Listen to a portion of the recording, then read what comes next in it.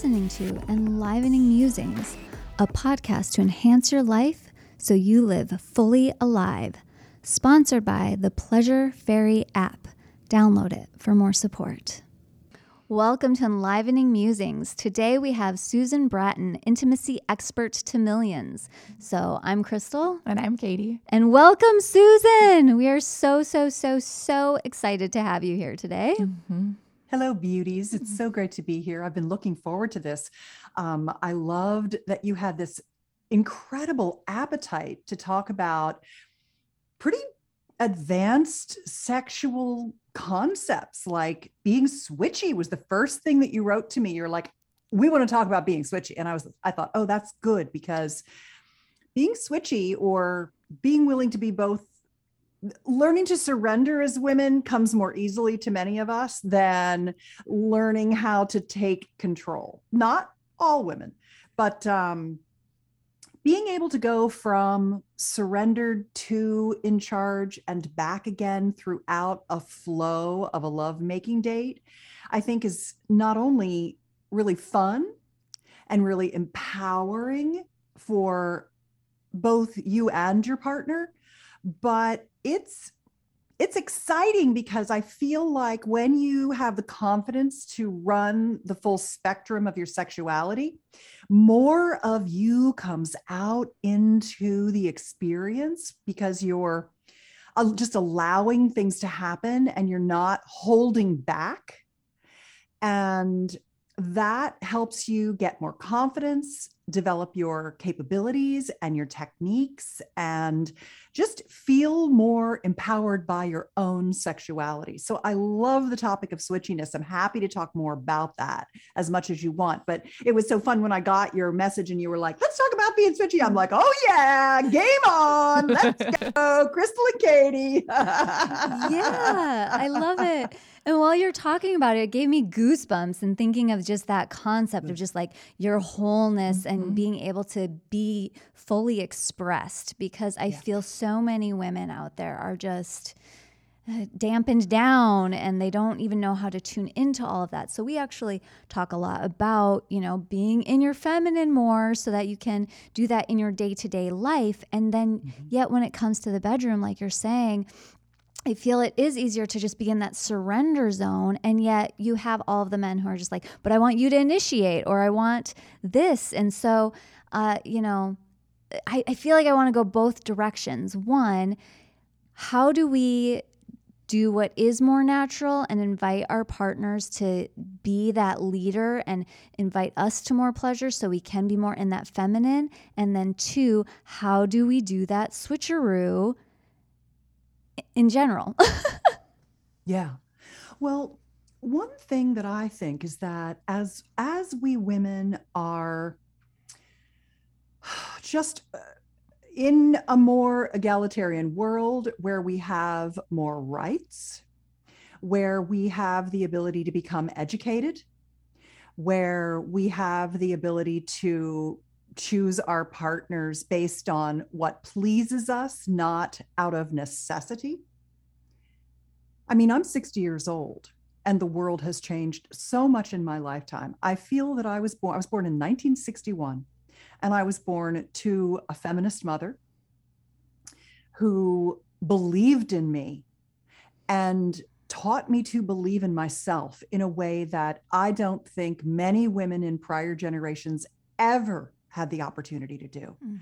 What's funny, I was talking to my mom the other day, and I text her all day long, every day. My mom, she's kind of housebound. I mean, she gets out, but she's not strong at this point in her life.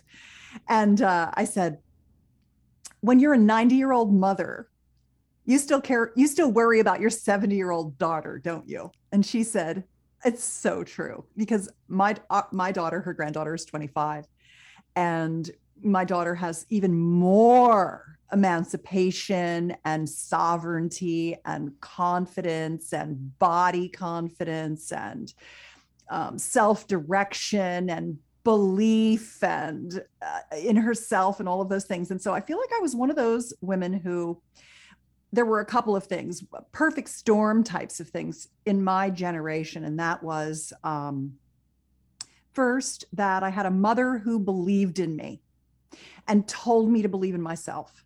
I had a lot of business mentors, male mentors, who invested their time in teaching me the ropes.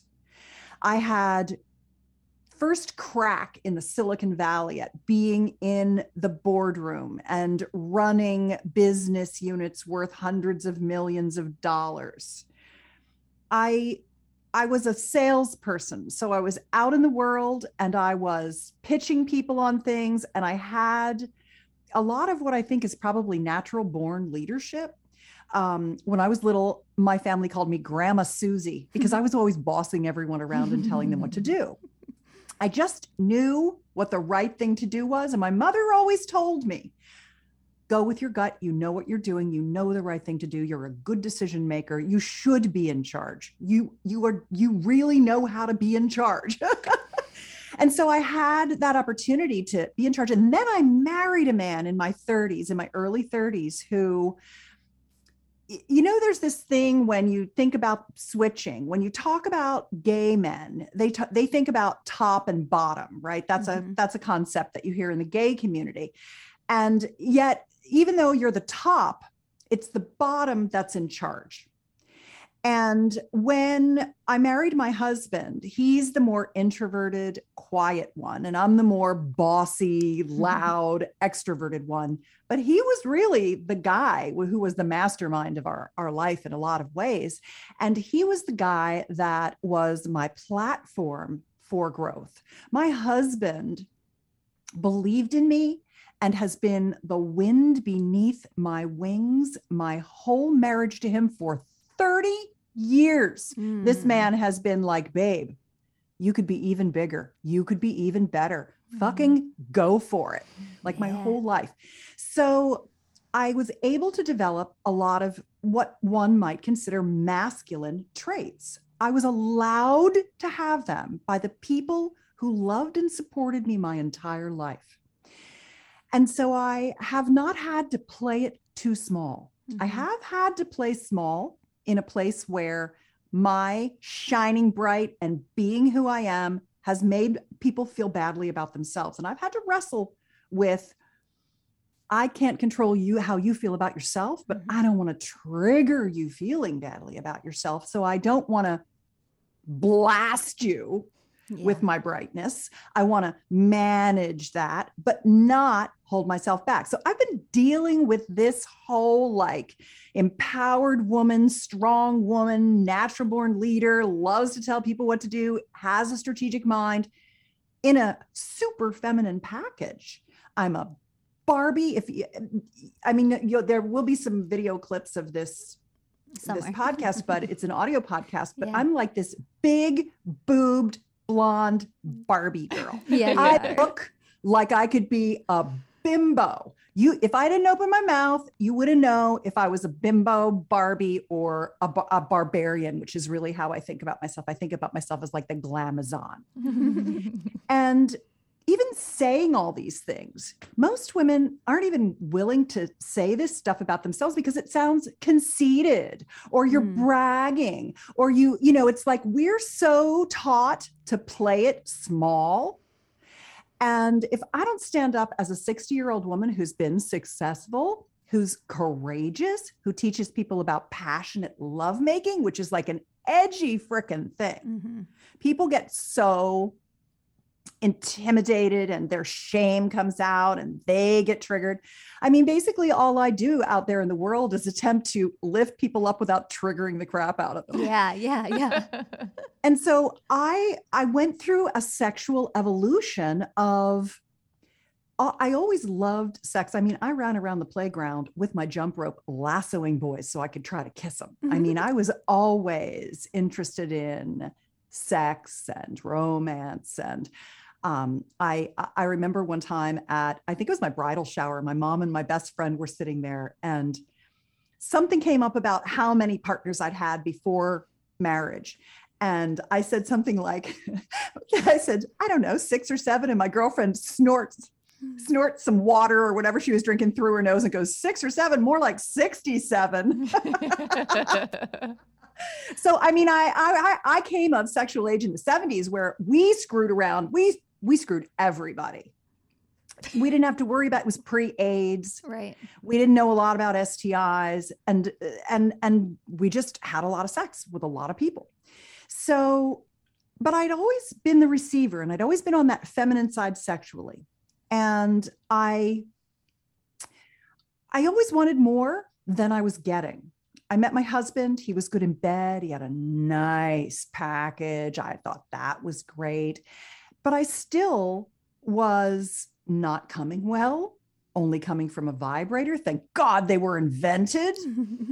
And after a decade of being married to him and never having an orgasm from intercourse, I kind of lost interest in having intercourse. It almost ruined our marriage. And we ended up going to therapy to fix issues in our relationship, but we went to sex workshops to learn how to have sex. And we went to sex workshops, and our sex life just like got immediately better. I learned how to come from intercourse. I realized that sex is, these are all learned skills, the 20 kinds of orgasms that we can have. I've just learned them one by one. I'm like, oh, you can ejaculate? I want to squirt. What's that? Yeah. How do I do it? You know, like Yeah. I've just literally knocked them down and looked for more. I call myself the orgasmonaut. I go out to the far reaches of orgasmic outer space, and I come back and I'm like, here's the map to get to that. And that's what this is what it's like. And here's how it feels. And this is what you do. And this is what worked for me. Give it a try. So my switchiness is fairly latent in my life, because it wasn't until my early 40s that I even had an orgasm without touching my clitoris during intercourse, because I didn't understand what I know now, which is that all women can have orgasms from intercourse, and that the erectile tissue inside our genitals is the same amount of erectile tissue in our male-bodied partners. We need it to get engorged and hard and erect and full of blood. It takes us a lot longer because of the way that we're designed. But that once we lay in that base of full swelling of blood into all of our tissue, we have erectile tissue literally wrapped around our vagina. And once we wait long enough and get the right stimulation, we can come the whole time we're penetrated. Yes. It just works.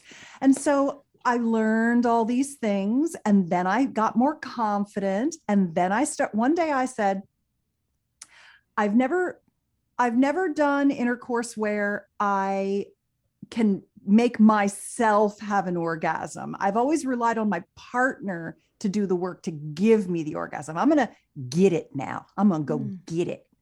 And so I learned just by practicing. And by the way, my partner, of course, is always open to lots of practice. He's the best research partner you could imagine. Lucky.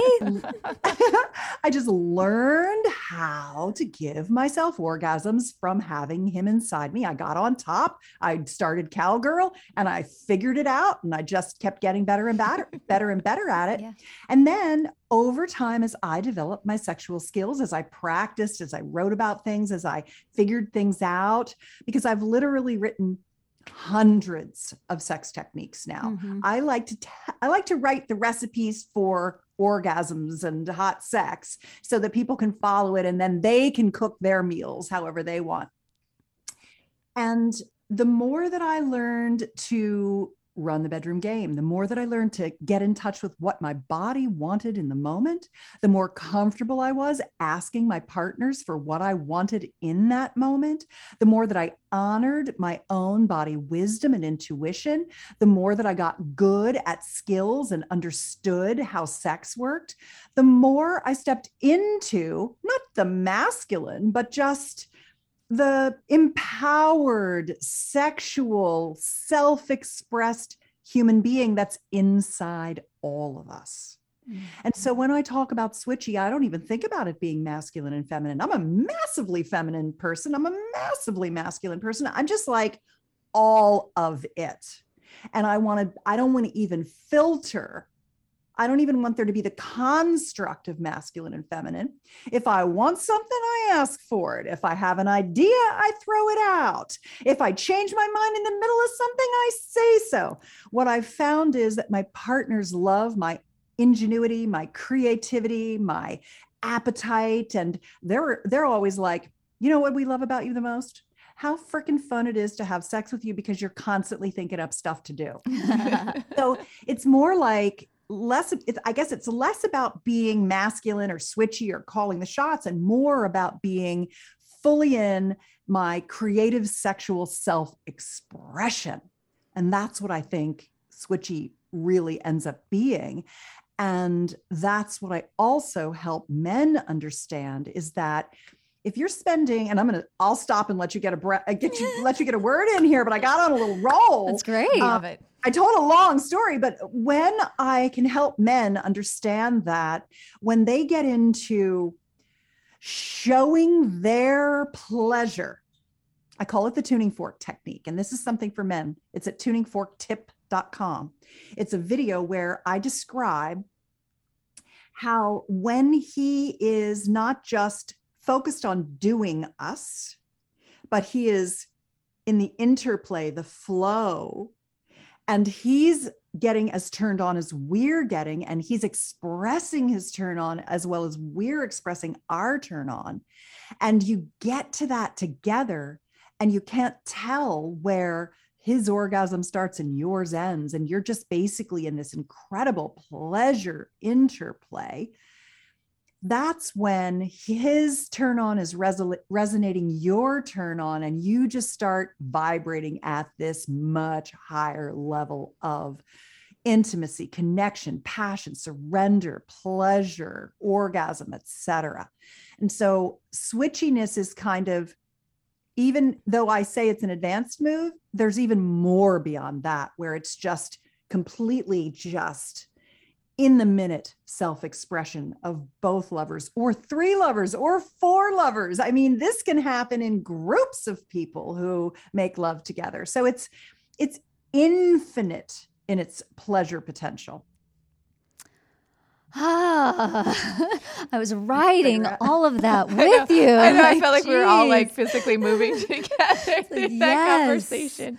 I love that. And there's so much Beautiful. in the duality world where it's like, I feel the same way, where it's like, I sometimes just want to just squelch the words themselves even, because it's just about that wholeness and that completion. And so you're just expressing that in a whole nother way of that through our own sexual and creative expression. And that just feels so enlivening and connected and grounded and yet expansive that, I mean, I always say it's not black and white and it's not gray. It's rainbow sparkle. Yes. Yes. Yeah. I think I liked all that too, because I feel like Crystal said, we're kind of in a time where we're all like learning that there is maybe like a masculine and feminine, there's different energies, and just that whole conversation is coming to the forefront. But then I love how you're taking it to that whole next level of just like full acceptance of it all and being okay with just, that's what it all comes back to, right? Is just always being okay, being our full self, our true self.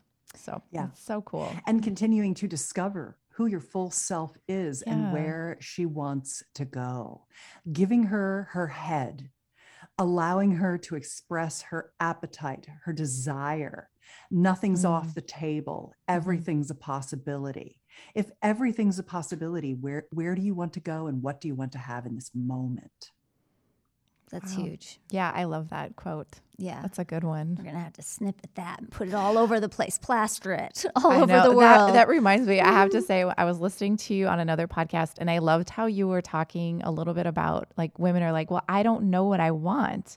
And you were saying like, well, she knows, like your yoni knows what she wants. And I would love to just hear you talk about that and explain that a little bit more, because it was so cool. And I thought it was very interesting. Yeah, I think the yoni knows, yoni being the tantric lovemaking word for our vulva, our female urogenital system. I don't like to call it a vagina because that's just the shaft, the sheath, you know. Mm-hmm. I like to explain to women that your goal is to activate all of the tissue on the outside and the inside of your vulva. So, you know, I have the ability to have orgasms from my partner taking the tip of his finger with a little bit of organic oil and just running it along the little edge of my inner labia, or just stroking across the top of my clitoral hood, or circles in the vestibule. I love long finger strokes in the opening of the vagina, the vestibule, not the entrance to the vagina per se, but literally from the underside of the clitoral shaft and glands down the opening, right over the urethral exit where the pee-pee comes out, where our G-spot it is exposed there around the opening to the urethra as well. That's like what I call the G-spot number 2. The second G-spot area, because it's the sponge is right there. And that sponge of erectile tissue is so incredibly sensitive. And then right down to the opening of the vagina, and just resting a finger on the opening and playing with that little sphincter muscle without even penetrating the vagina. And then all the way down to the fourchette, which is where, the clitoral hood becomes the inner labia, and then it comes back together, and that place it comes back together, the French named beautifully the fourchette. Mm-hmm. And that little knob of flesh is also delicious. So even just that, and then the really soft, slick skin between the inner and outer labia, right inside there, that loves to be stroked. The labia love to be kneaded like a little piece of dough, or like Play-Doh. They love it because that's where the vestibular bulbs of the clitoris are. They're right underneath the pubic hair on the outer labia. And even my mons, across the top above the clitoral hood, the mons itself, I have this one little spot. It must have gotten damaged somewhere along the line from, getting pounded a little too hard, or who knows, I could have fallen on the playground as a child on a jungle gym or something. But I've got this little damaged spot on the upper left quadrant of my mons that my husband knows needs to be kneaded. And the thumb, he rubs the flat of his thumb and circles on it lightly until it can take a little more pressure. And then he rubs the whole mons. He rubs right back and forth across the crown of the mons and gets that all loosened up. It starts kind of stiff. And then as he massages it, it literally gets like loose jello. You can go like this, blah, blah, blah, blah, blah, and it's like liquidy. And the more you let that whole mons pad of fat get liquidy, the easier it is for you to have female ejaculation and G-spot orgasms. And I made a real distinction when I said that, where I didn't say female ejaculatory orgasms. I said female ejaculation separate from G-spot orgasms, because they are separate systems in the body. And a lot of women email me and they're like, well, I'm starting to squirt, but I'm noticing that I'm not having an orgasm when I squirt. And I'm like, exactly. You have an orgasm, you have a contraction that forces and expels the fluid, but the kind of orgasm that you have and you feel when you have a clitoral orgasm is different than the kind you feel when you have a G-spot orgasm, especially if someone goes inside and really presses up on the top of the vaginal canal.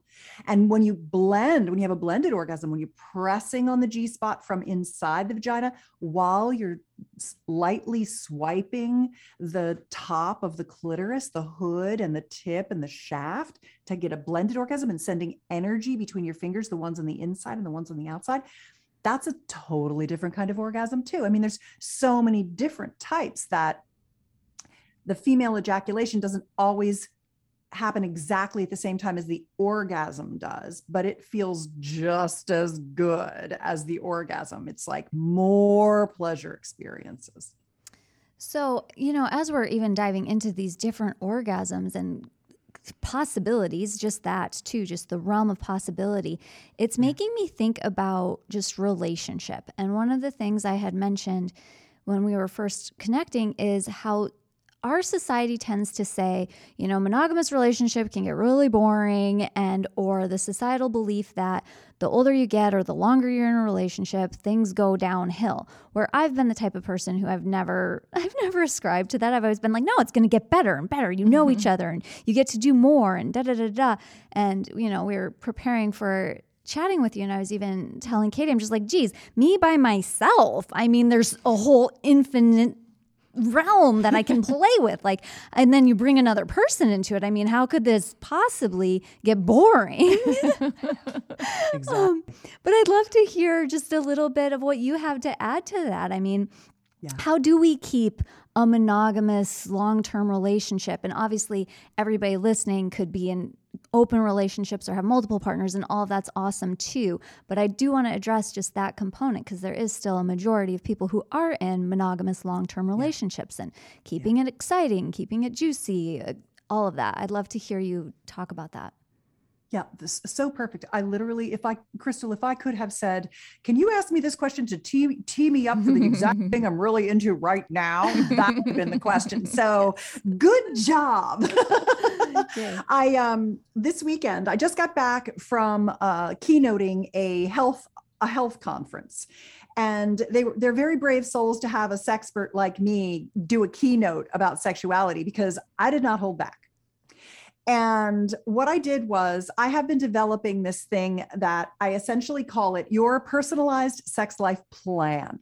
You know how we have plans for business, and we kind of have our plans for our life, and we're always thinking ahead to think about what we want and give ourselves direction about where we're going. Well, most people aren't really necessarily doing that. The large majority of people are not doing that with their sex life. But since sex is like personal development, it's skills based, and you learn skills, you can have the same construct, which is, I want to have a bucket list of things that I want to do, and I want to work on learning these things.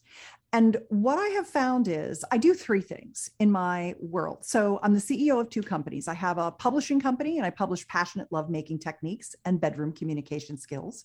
And the third leg of that stool is sexual health, where I teach people how to fix problems, whether it's, God, I have recurrent UTIs, or I've got sex is painful, I've got thinning vaginal tissue, I've got laxity issues, I have incontinence, I've lost my orgasmic sensitivity, I'm struggling to climax, I have erectile dysfunction.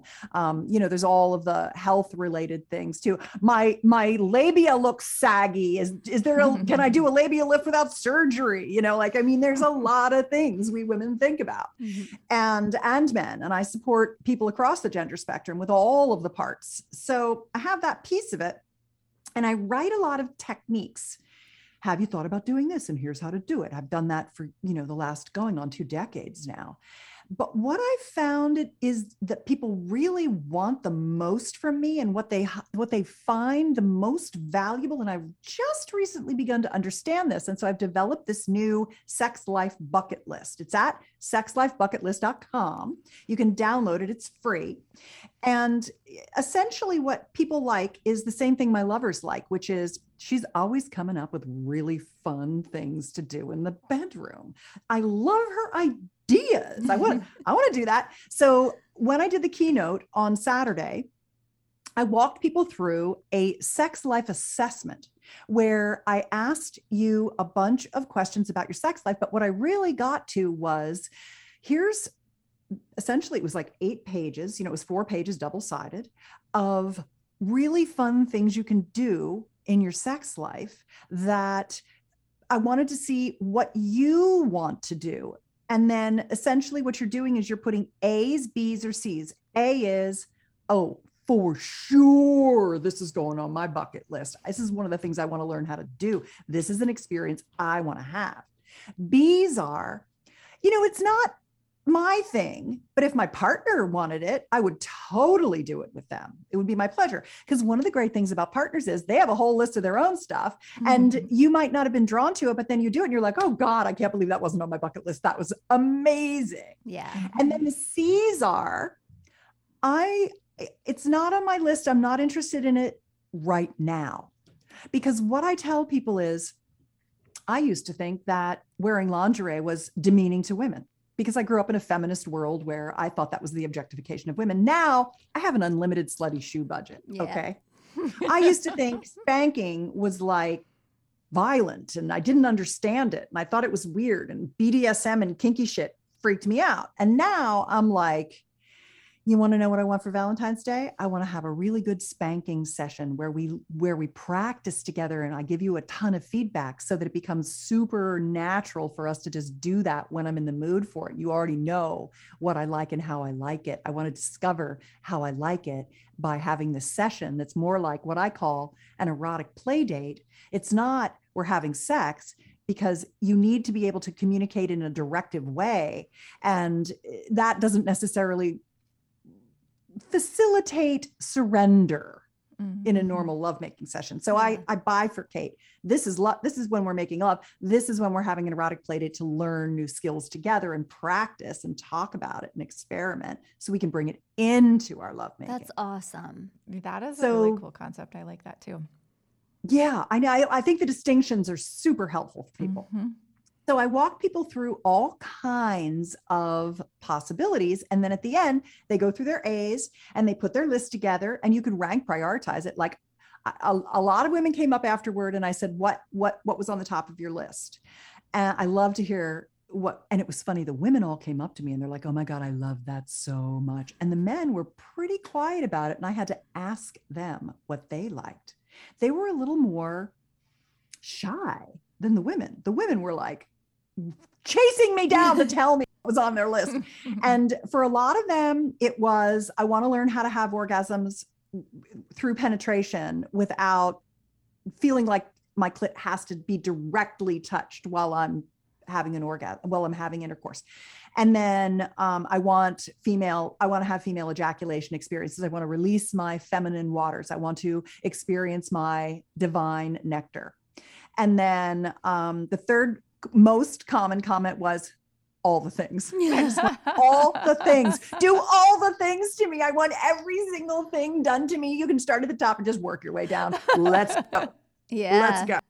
So I love the appetite. It was a particularly healthy group of people because it was a health conference, and healthy people have high libidos because they're healthy. Unhealthy people have low libidos because they're not healthy. It's two sides of the same coin. So these were some horny women, and they wanted to have some good times. And that was my people. And then the guys, what they were most interested in, and it's funny, I was talking to my husband afterward about it because he was like, well, so how did it go? Because he was interesting. We've been together 30 years. And one of the things, we recently had a rocky time, and we were working with, when we have a rocky time, we have a guy we call Chaz August, and we're like, oh, we're fucking up our shit. We need some help. And one of the things he said was, your problems are a direct relation to the fact that you're not holding your boundaries around each other, where you're being too nice to each other. You're letting each other trample over you because you're not speaking up. Like Tim would just say, okay, honey, I'll do that because it's what you want, even though he didn't want to do it. And then he'd resent me for it. Mm-hmm. And he would do things and I didn't like it, but I wouldn't tell him. And then I'd be pissed off at him. Mm-hmm. And so we've been working on holding our boundaries with each other. And, because old dogs can learn new tricks, and he didn't want to go to the event. And he was like, I know I go everywhere with you. I just want to stay home and go to the city council meeting. I really don't want to go. And so I was like, thank you, because I don't want you going and resenting me. So Thank you. We are learning. We're getting better.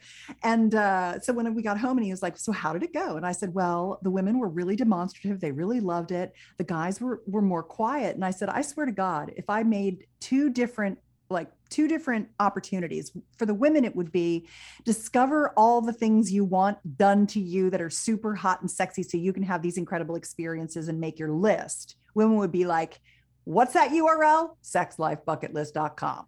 And guys, it would be, if you want to know what the list of all the things are that your woman wants you to do to her, go download this thing and print it out and have her do it. And she'll tell you that will be how you know what she wants. She's a dirty, horny girl, and she's not telling you because she doesn't know how. So go have her go do this thing. And I don't know what that URL would be. Maybe you can come up with the link, what you would call it. But guys are motivated to give us incredible pleasure, and they'll often subjugate their own pleasure for our pleasure because they don't understand that showing their pleasure is the most wonderful thing they can give us. Like, they just, evolutionary wise, they're competitive and they have to do a really good job and be respected for their work. And so they forget to like breathe and have a good time and laugh and giggle. And, they just get so caught up in doing a good job. So I was joking with my husband that the men's funnel would be more like, find out what a dirty, horny little girl you're in relationship with. And that would be what they would opt into. Yeah. Isn't that interesting? Yeah, no, I think it makes a lot of sense too. And I also love that you shared that about your own relationship, because I feel like... Oh, the boundary thing? Yeah, because I feel like that's something that so many relationships deal with on a consistent basis. And it's like that hidden resentment and then that hidden anger and all of that. And it's cool to know that even relationships who are doing that work, they're still going to revisit these other things that can sometimes be these foundational pieces that just still show up. Yeah. Yeah. And another thing that we did after going through, we went through a really rocky time the last, I would say, like 2 months or so. We've been going through a rocky time. And one of the things that I want to do with him is, I'm kind of torn because, have you seen that image? It's a wheel of emotion, and it has all the different possible emotions that you can experience. Have you seen that picture? I have, yeah. I think if you Google like wheel of emotion, you can find this image. And I sent it to, I was trying to kind of process how I felt about what we've been going through. And I found that wheel of emotion. I'm super in touch with my feelings, but we all struggle to really get to the, definitive feelings that we have. And I put a dot next to all the emotions I was feeling and thought, I would really like to tell Tim all these emotions. And then later what I realized, and I sent it to him and I was like, we should have a discussion where I think I'd like you to dot and tell me why these emotions are the ones you're feeling. And then when I got home, I was like, I don't even want to do that. We're building back better than ever, like Joe Biden. Like we're just, building back better. And in a way, I kind of feel like that's water under the bridge. And I want to just move forward. And I don't even know that saying all those things, all those insecurities and all the feelings I had that were difficult and all that stuff, it's like, that was more my process. And I'm not sure he even needs to sit through that. I'm good. I'm rekindling my relationship. I'm having my husband and I are moving into and consciously co-creating another renaissance in our relationship right now, because we kind of had some things that created a slide in it, and it hadn't been so good. Some extraneous things had happened. And so I felt like, the wheel was actually enough for me to just get in touch with my own feelings. And once I heard myself, I was like, okay, I'm actually all right with holding all of these things myself. And I don't need to burden him with them. If he wants to do it, I would do it. And I'm always interested to know what he has to say. But sometimes it's like, I don't know, why rehash all that bullshit? Let's just go have a romantic, hot, sexy date night tonight, because that's where we're going. Let's go where we're headed. Yeah, I love that. I've definitely experienced that myself, where I've sat here and written out different things. I'm like, okay, and we're going to talk about this, and and then I'm like, well, now I've just processed it all, so I don't even need to do that anymore. Yeah, so same. Forget it. Same. Yep, I've done that too. So I love that. And then it does make me think a little bit about just our own self-work and our own self-pleasure. And something, we've talked about, especially since you've done so great with explaining even more with the anatomy and everything, which I just love. I love our erectile tissue. It's just so fascinating to me. I think it's one of the best things ever. And for myself, especially during certain hormonal phases, it's really easy for me to keep that really activated and turned on throughout the whole day, which can make things lead into quicker get to the sex part for us. And I don't think that that needs to be a goal, because everything is the whole journey and it's all great. And yet I'm curious if you have other tips, tricks, things that women love to keep themselves turned on throughout the day like that, that really keeps them connected to their clitoral network, their bodies, their genitalia, what lets it so that that is a little bit more flowy rather than having to undo all of the armor and then having to wait and then take all of the time, which is also glorious and awesome. So I don't want to like discount it and make it seem like, no, we just need to have quickies all the time. But if you wanted to, what do you have to say to any of that? Yeah, I'm not a proponent of the quickie. I seldom have them. As a matter me of too. fact, Tim won't give them to me because my yoni gets a chip on her shoulder after I have them. And he's like, I told you, I'm not doing that again. That's not going to happen. Things that we can do during the day. Well, one is solo pleasuring as frequently as we can remember to do it and find the time to do it is super helpful. And I like orgasmic cross training where you have all of the different types of sex toys that support different types of female orgasms. So I'll give you that specific list. The air stimulator, like the womanizer, the clit sucker, the buzzy vibrator. I like the Tango X, which is like a pocket rocket. It's really nice. It has this almost like fingernail point where you can get like the exact spot on your clit that wants the most buzzy thing happening to it in the moment. A wand, a big like, brrr, you know, like the Caterpillar of sex toys for the time you need like the massive amount of, you know, the biggest vibe you can get. I like something called the Lady Bi and the Miss Bi, which are one's a bigger and one's a smaller version of it. I have a giant yoni. I'm almost 6 feet tall and I have a really, really big yoni. It's like vacuous. There's like, you could like put a moving truck in there. And so I like a big internal situation. But some women have very tiny, little, precious little pockets. And so it's good to have two different, but it's basically a rabbit style with two motors, an internal and external motor. So you're activating the internal tissue as well as the external. Everything's not just always tip of the clit focused. Right. And then there's thrusters or pulsators. Again, Fun Factory. I think they have such a nice line of products. I really like their stuff. They have ones that are basically, they use this, like a magnet, and it kind of, you can hands-free have thrusting inside your vagina. And I think those are good with, and then there's G-Spot wands and vibrators, and they're really good at focusing on ballooning and blossoming the whole G area. And then there's liquors, like the Volta is another Fun Factory one. One of my girlfriends, that's my least favorite. Like I would do it in a pinch if I could not find another vibrator around, and I've got like 1,000 vibrators in my house. So it's really not my favorite, but it's her number one. We're all built so differently that it's like a blah, blah, blah, blah, blah, blah, blah, blah, blah, kind of a thing. So if you have all those different types of vibrators, just keep working with all of them, because contrary, again, Crystal, you were mentioning a number of myths of sex. One of them is that women think that they're going to decrease their ability to have orgasms with a partner if they become quote unquote dependent on vibrators. That's the opposite. Vibrators actually expand and extend your orgasmic capacity.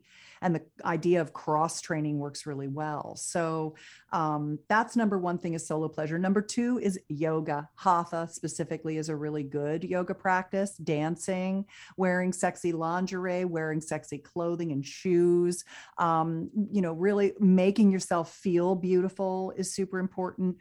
Flirting, sexy texting, sexy pictures.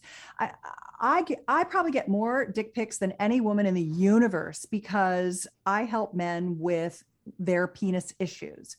A guy will ask me questions about his penis that he would not ask his urologist. Like, I have a birthmark, or is it ugly? Is it too big? Is it too small? Is it too crooked? Can I fix it? What do I do? All this kind of stuff. And they want me to look at it. And I don't mind, as long as they ask first. If they ask first and they're like, can I send you? And I'm like, yeah, send it here. Don't put it in my DMs, because I don't want to get Instagram shut down or anything like that. It really I think looking at penises, looking at men's bodies, looking at how sexy they are, if you're heterosexual, so many women are like, ew, dicks. And I'm like, okay, they are as beautiful as vulvas. We should be seeing as many as possible. They're incredible pieces of equipment.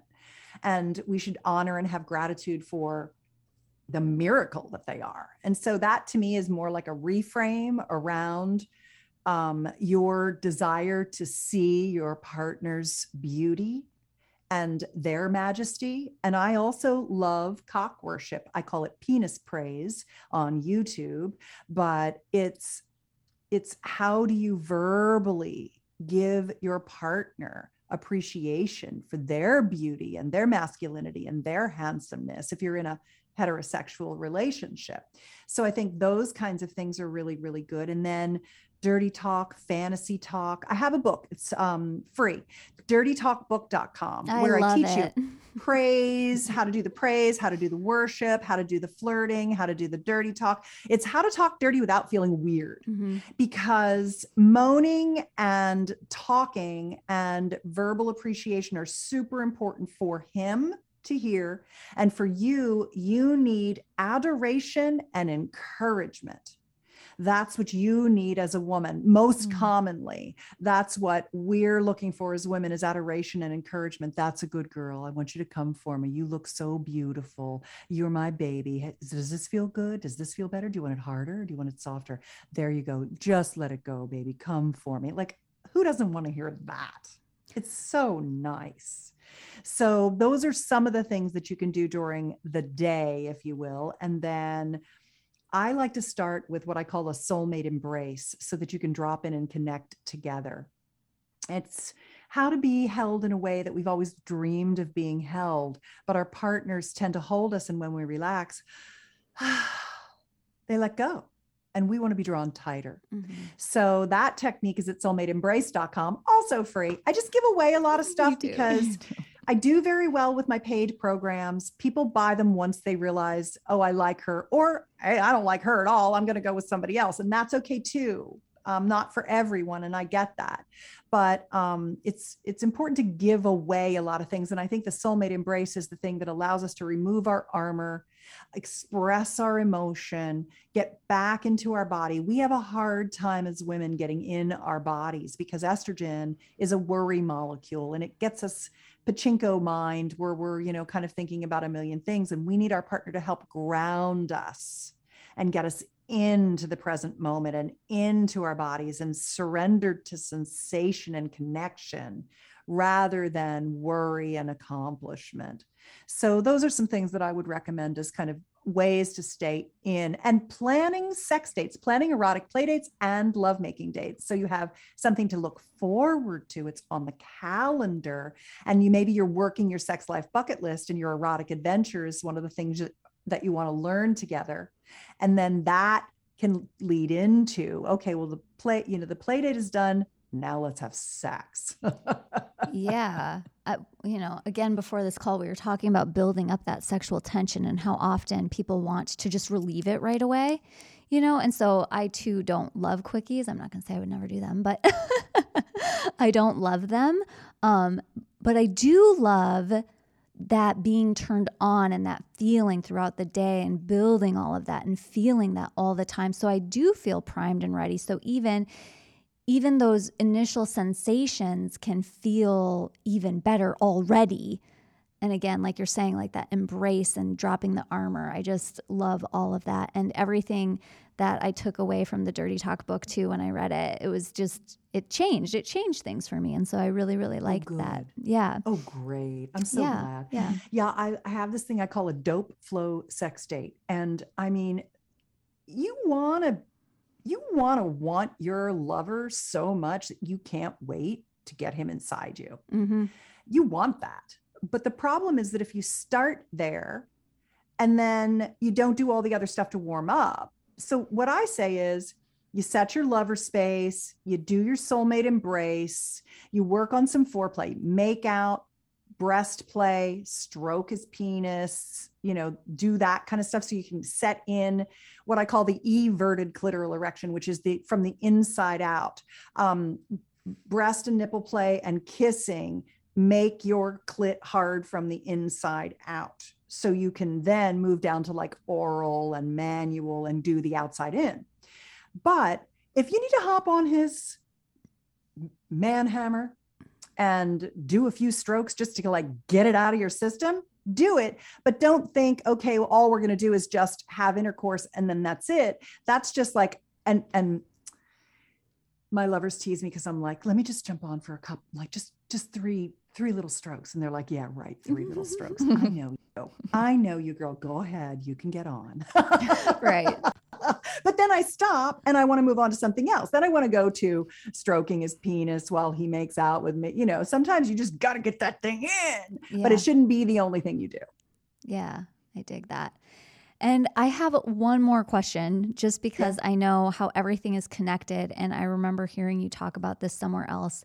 And we've had episodes before where we've talked about the feet and the womb and keeping them warm and that more health holistic side, which I also have to say, I love that you bring healthy body, brings you healthy sexuality. I think that's just good.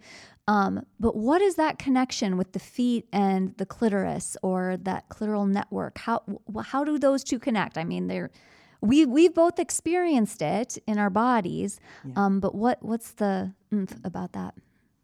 Well, these are just my guesses from things that I've read and gleaned, and I don't even know if they're true. So I just made this up, but cool. Sounds plausible. So here's what I've made up. Here's the story I'm telling myself and you and all your listeners. Nice. I've been musing. One is I read someplace that the sensory locators for your feet are right next to the sensory locators to your clit in your brain. Okay. And that there's some kind of like neighborly situation happening. The second thing is that I've also read that a part of some of the hormones that run through our body, one of them is called prolactin. And prolactin is this hormone of like letting down.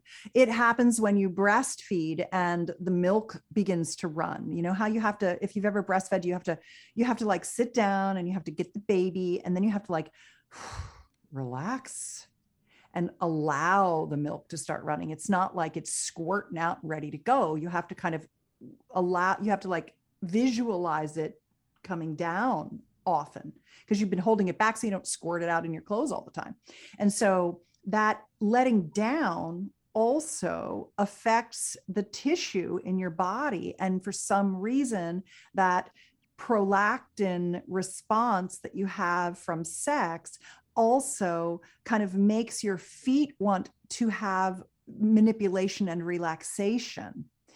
That's the second thing that I've read and heard that sounded kind of like an interesting reason why we like that. The third thing is that our feet are very orgasmic. Footgasms are one of the 20 kinds of orgasms. They're one of the locations you can touch to have orgasms. And I remember I had a boyfriend who basically would like hold my foot and kind of like stroke it like you would imagine a man strokes his penis when he's masturbating. And he would do that. And he would also put his fingers between my toes and he would rub my flippers, like the part of my foot that came up to my toe, but wasn't the part that my toes stuck out. It was just before that, the mammalian response of the flipper, like we used to be in the water and we used to use our feet and flip them. And those flippers want to be masturbated.